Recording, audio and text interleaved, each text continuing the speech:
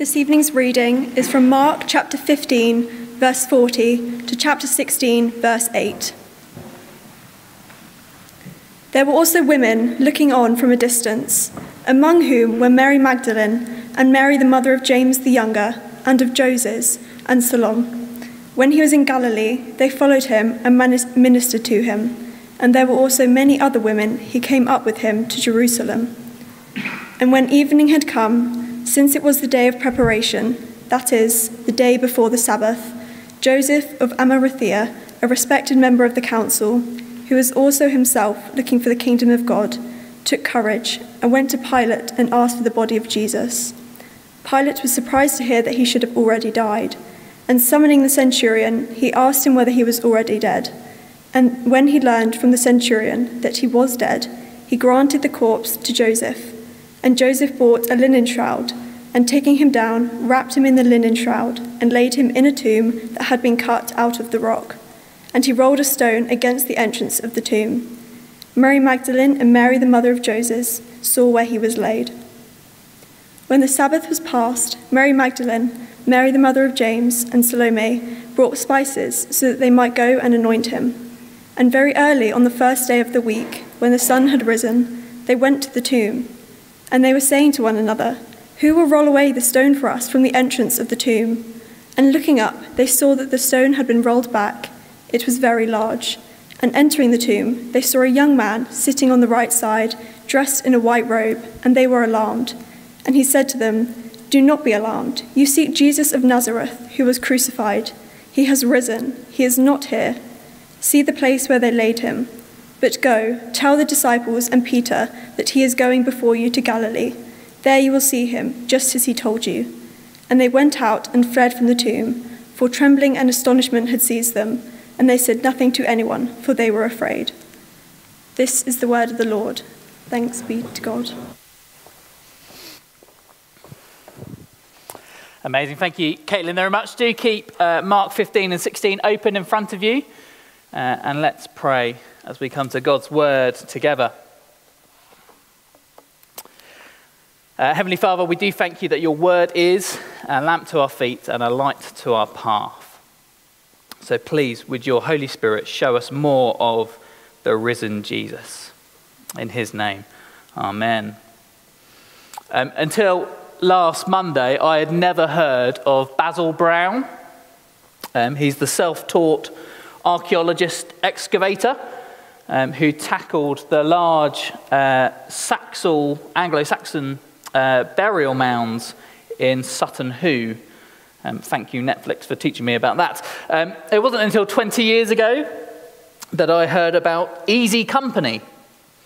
Major Dick Winters, Donald Malarkey, Shifty Powers of the 101st Airborne Division.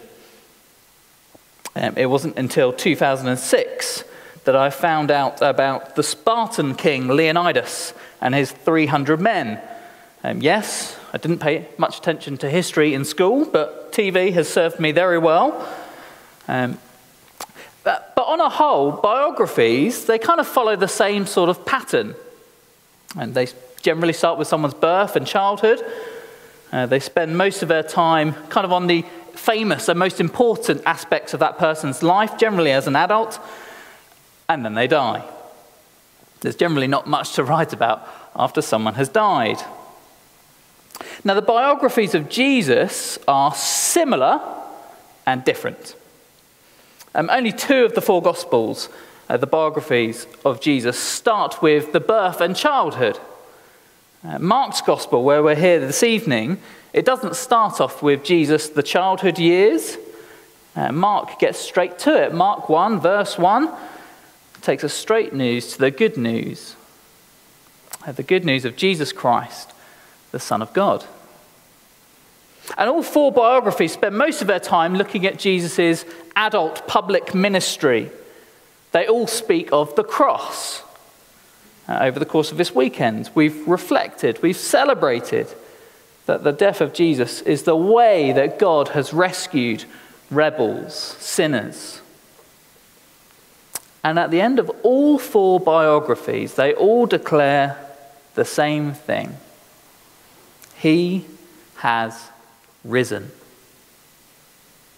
And so as we look into this good news about Jesus, the Son of God, that Mark has written down for us, we have to ask, is this reliable? Is it truthful? Or is it just Netflix fanciful?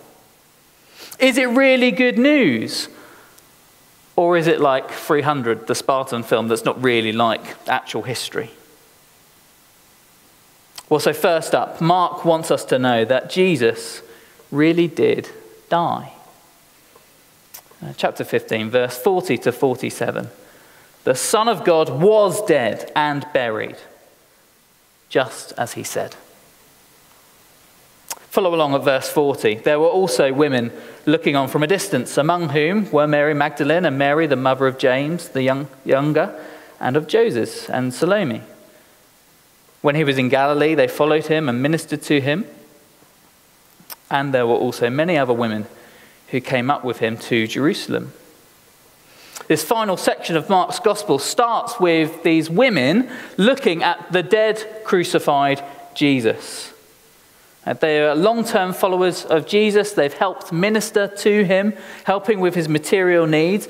But as they look on at that moment, there was absolutely nothing they could do. And Mark, throughout this account, is going to point to these women quite a bit. They are some of the witnesses to the death of Jesus. There's no mention of the male disciples in Mark's gospel. Probably because Mark is trying to point out something new about the Jesus movement.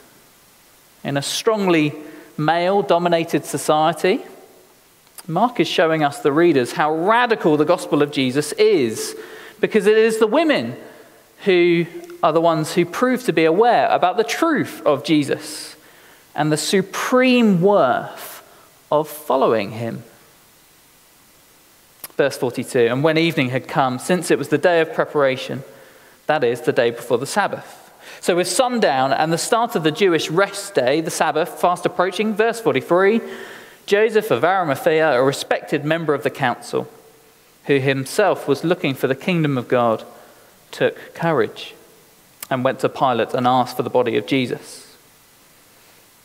See, Mark tells us about Joseph, who's this respected member of the Jewish council.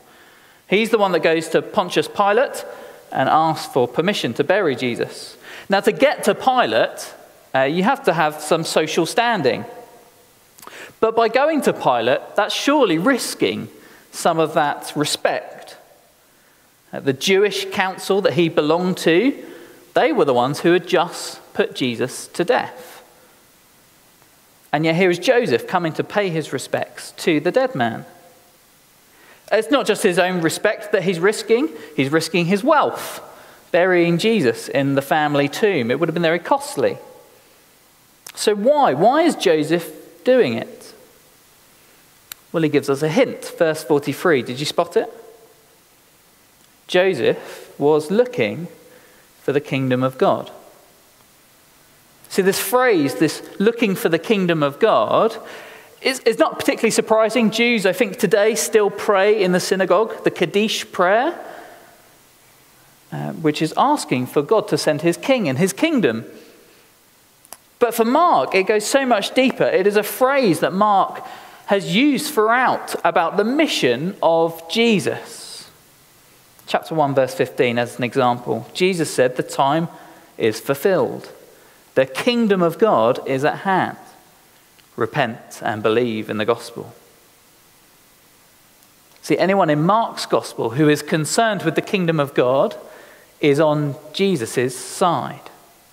So yes, Joseph is a member of the Jewish council, but more than that, he is on Team Jesus. And so Mark means it, verse 43, because Joseph says he took courage. He risks the anger of his colleagues in the council. He risks his own name, his own reputation, and goes to Pilate, verse 44. Pilate was surprised to hear that he should have already died, and summoning the centurion, he asked him whether he was already dead. And when he learned from the centurion that he was dead, he granted the corpse to Joseph. See, crucifixion, I guess some of us will know, it took a very long time. It could take several days.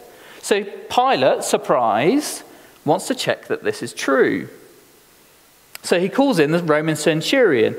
This is the guy that had been in charge of the execution, and exclaimed in verse 39 of chapter 15, "Truly, this man was the Son of God."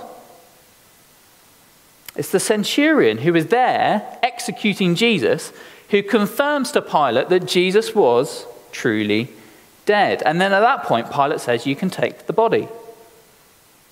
Now, maybe you're a bit of a skeptic. Maybe you're unsure about who Jesus is, and maybe you think, "I don't think he died." Maybe you're a fan of the swoon or substitution theory. But it's worth pointing out the evidence, the truth of this gospel. The professional army man, the killing machine, who tells Pilate that Jesus really was dead. And that's one of the big take-homes from verse 40 to 47. Jesus, the Son of God, was really dead. That word for body in verse 43 is the word corpse. Verse 45, Pilate learned that he was already dead. He granted the corpse. See, there's no real room for wiggling out of this truth. Jesus really was dead. Yes, Joseph was sure. Why else would he ask for a body? Yes, the Roman centurion was sure. He saw Jesus die with his own eyes. Yes, Pilate was sure. He checked the evidence. He checked with the centurion. And he believed. But more than that, you and I can thank God that Jesus was really dead. Because it is just as Jesus had said. On Wednesday evening, during our youth group Zoom session after the live stream, we read these words from Jesus found in Mark chapter 8. We've already heard them this evening. The Son of Man must suffer many things, be rejected by the elders and the chief priests and the scribes, and be killed. The good news mission of Jesus meant that he had come to suffer and to die for my sin and my rebellion, my unclean, defiled, disgusting heart. Here is God's good news mission. King Jesus, the one who died, who took God's judgment upon himself for my sin. Jesus himself says in Mark's Gospel, the Son of Man, this great kingly title, came not to be served but to serve and to give his life as a ransom for many. And so, verse 46, Joseph bought a linen shroud and taking him down, wrapped him in the linen shroud and laid him in the tomb that had been cut from the rock.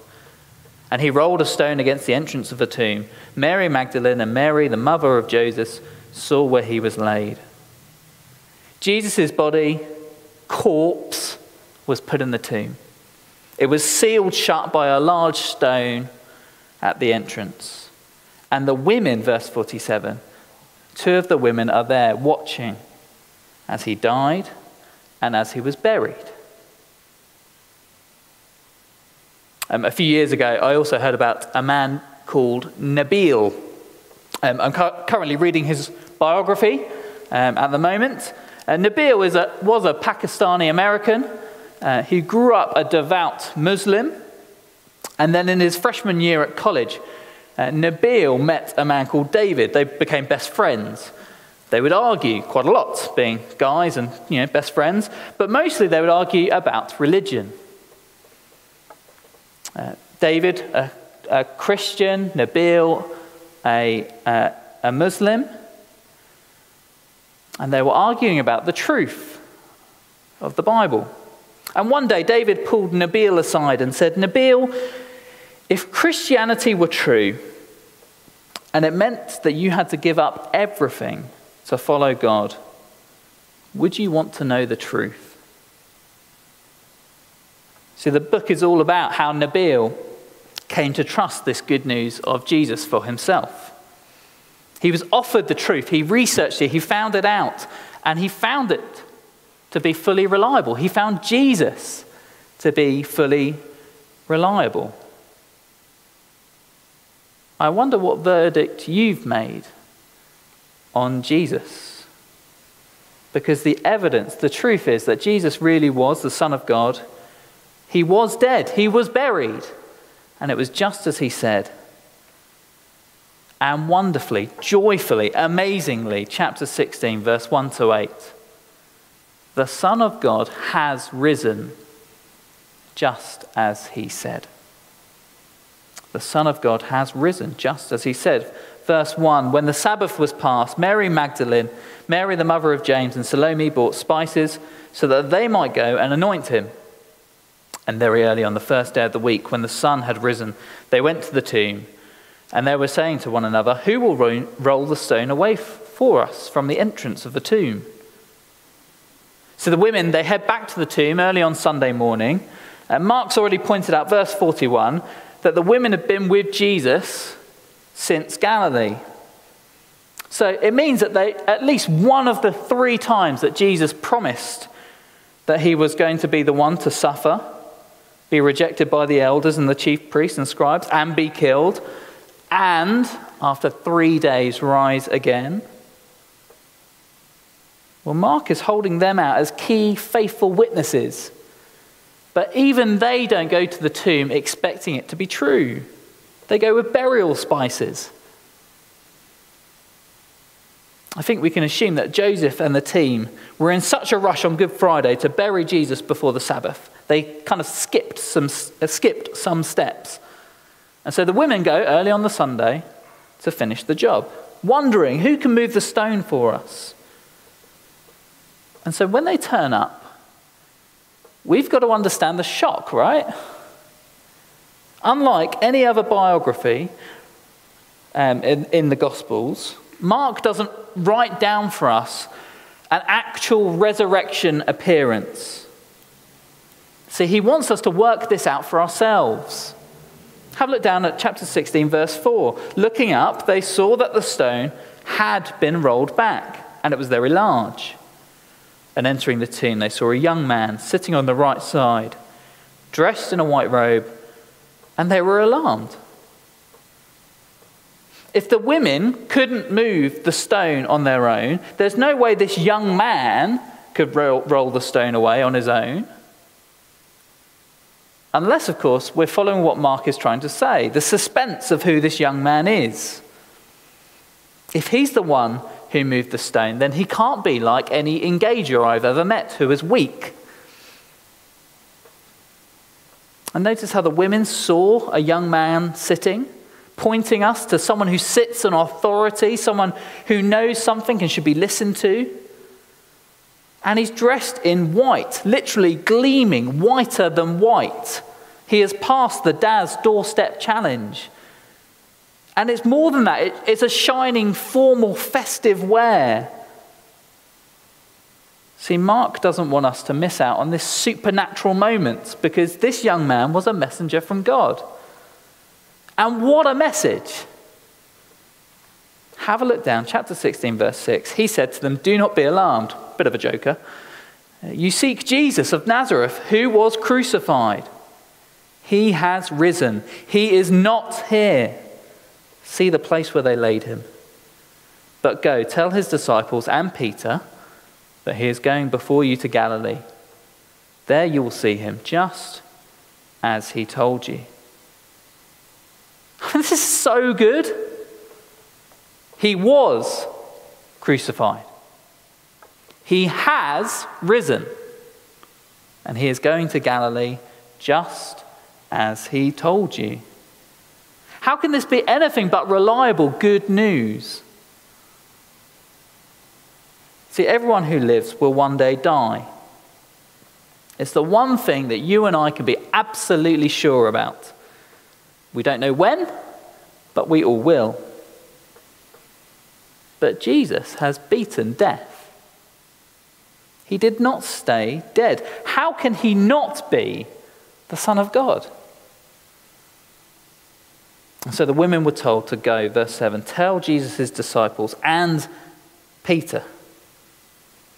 This is how amazing these words would have been for Mark.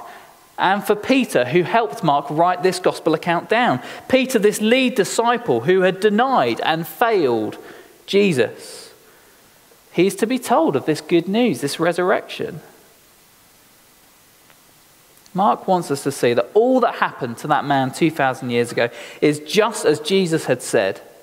Even Peter's failings and the male disciples' failings. Mark 14. Jesus said to them, "You will fall away, for it is written, I will strike the shepherd and the sheep will be scattered. But after I am raised up, I will go before you to Galilee." It is just as Jesus had said. And Peter was the best of the disciples and he had failed. But Jesus is the friend who forgives. It's just this tiny little hint that Mark gives us of the restoration that only Jesus can offer Peter. And it's on offer, amazingly, to sinners like you and me. But that isn't where Mark ends it. I mean, you could ignore verse 9 to 20. I mean, it's all just too bonkers to be Mark's original text. So it's probably added in later on. Mark ends it with verse 8. "And they went out and fled from the tomb, for trembling and astonishment had seized them. And they said nothing to anyone, for they were afraid." I mean, the Christian message, this good news message, is entrusted to a group of demoralized, terrified women. That is how Mark leaves his gospel account. He's leaving it open to you, the reader, to work out what you're going to do with Jesus. I mean, throughout this biography, when Jesus does epic things, the disciples are left in fear and amazement. Healing of the paralyzed man, calming of the storm, removing demons. Fear and amazement is the response. Jesus, God's Son, has triumphed over sin and death. The cross and the resurrection is the great miracle that proves that Jesus is God's Son, God's good news. In September 2017, in my book of Nabil, after a year-long battle with stomach cancer, Nabil died at the age of 34. Nabil's wife writes at the end of the book, "Nabil was welcomed home to heaven for all eternity." The good news message, God's good news message of Jesus Christ, is true and it is powerful. So what else could you and I do than to follow the example of the women in Mark's gospel? To follow the example of Joseph of Arimathea, of Nabil, and for Christians alike throughout the world, to follow Christ as our Lord and Saviour.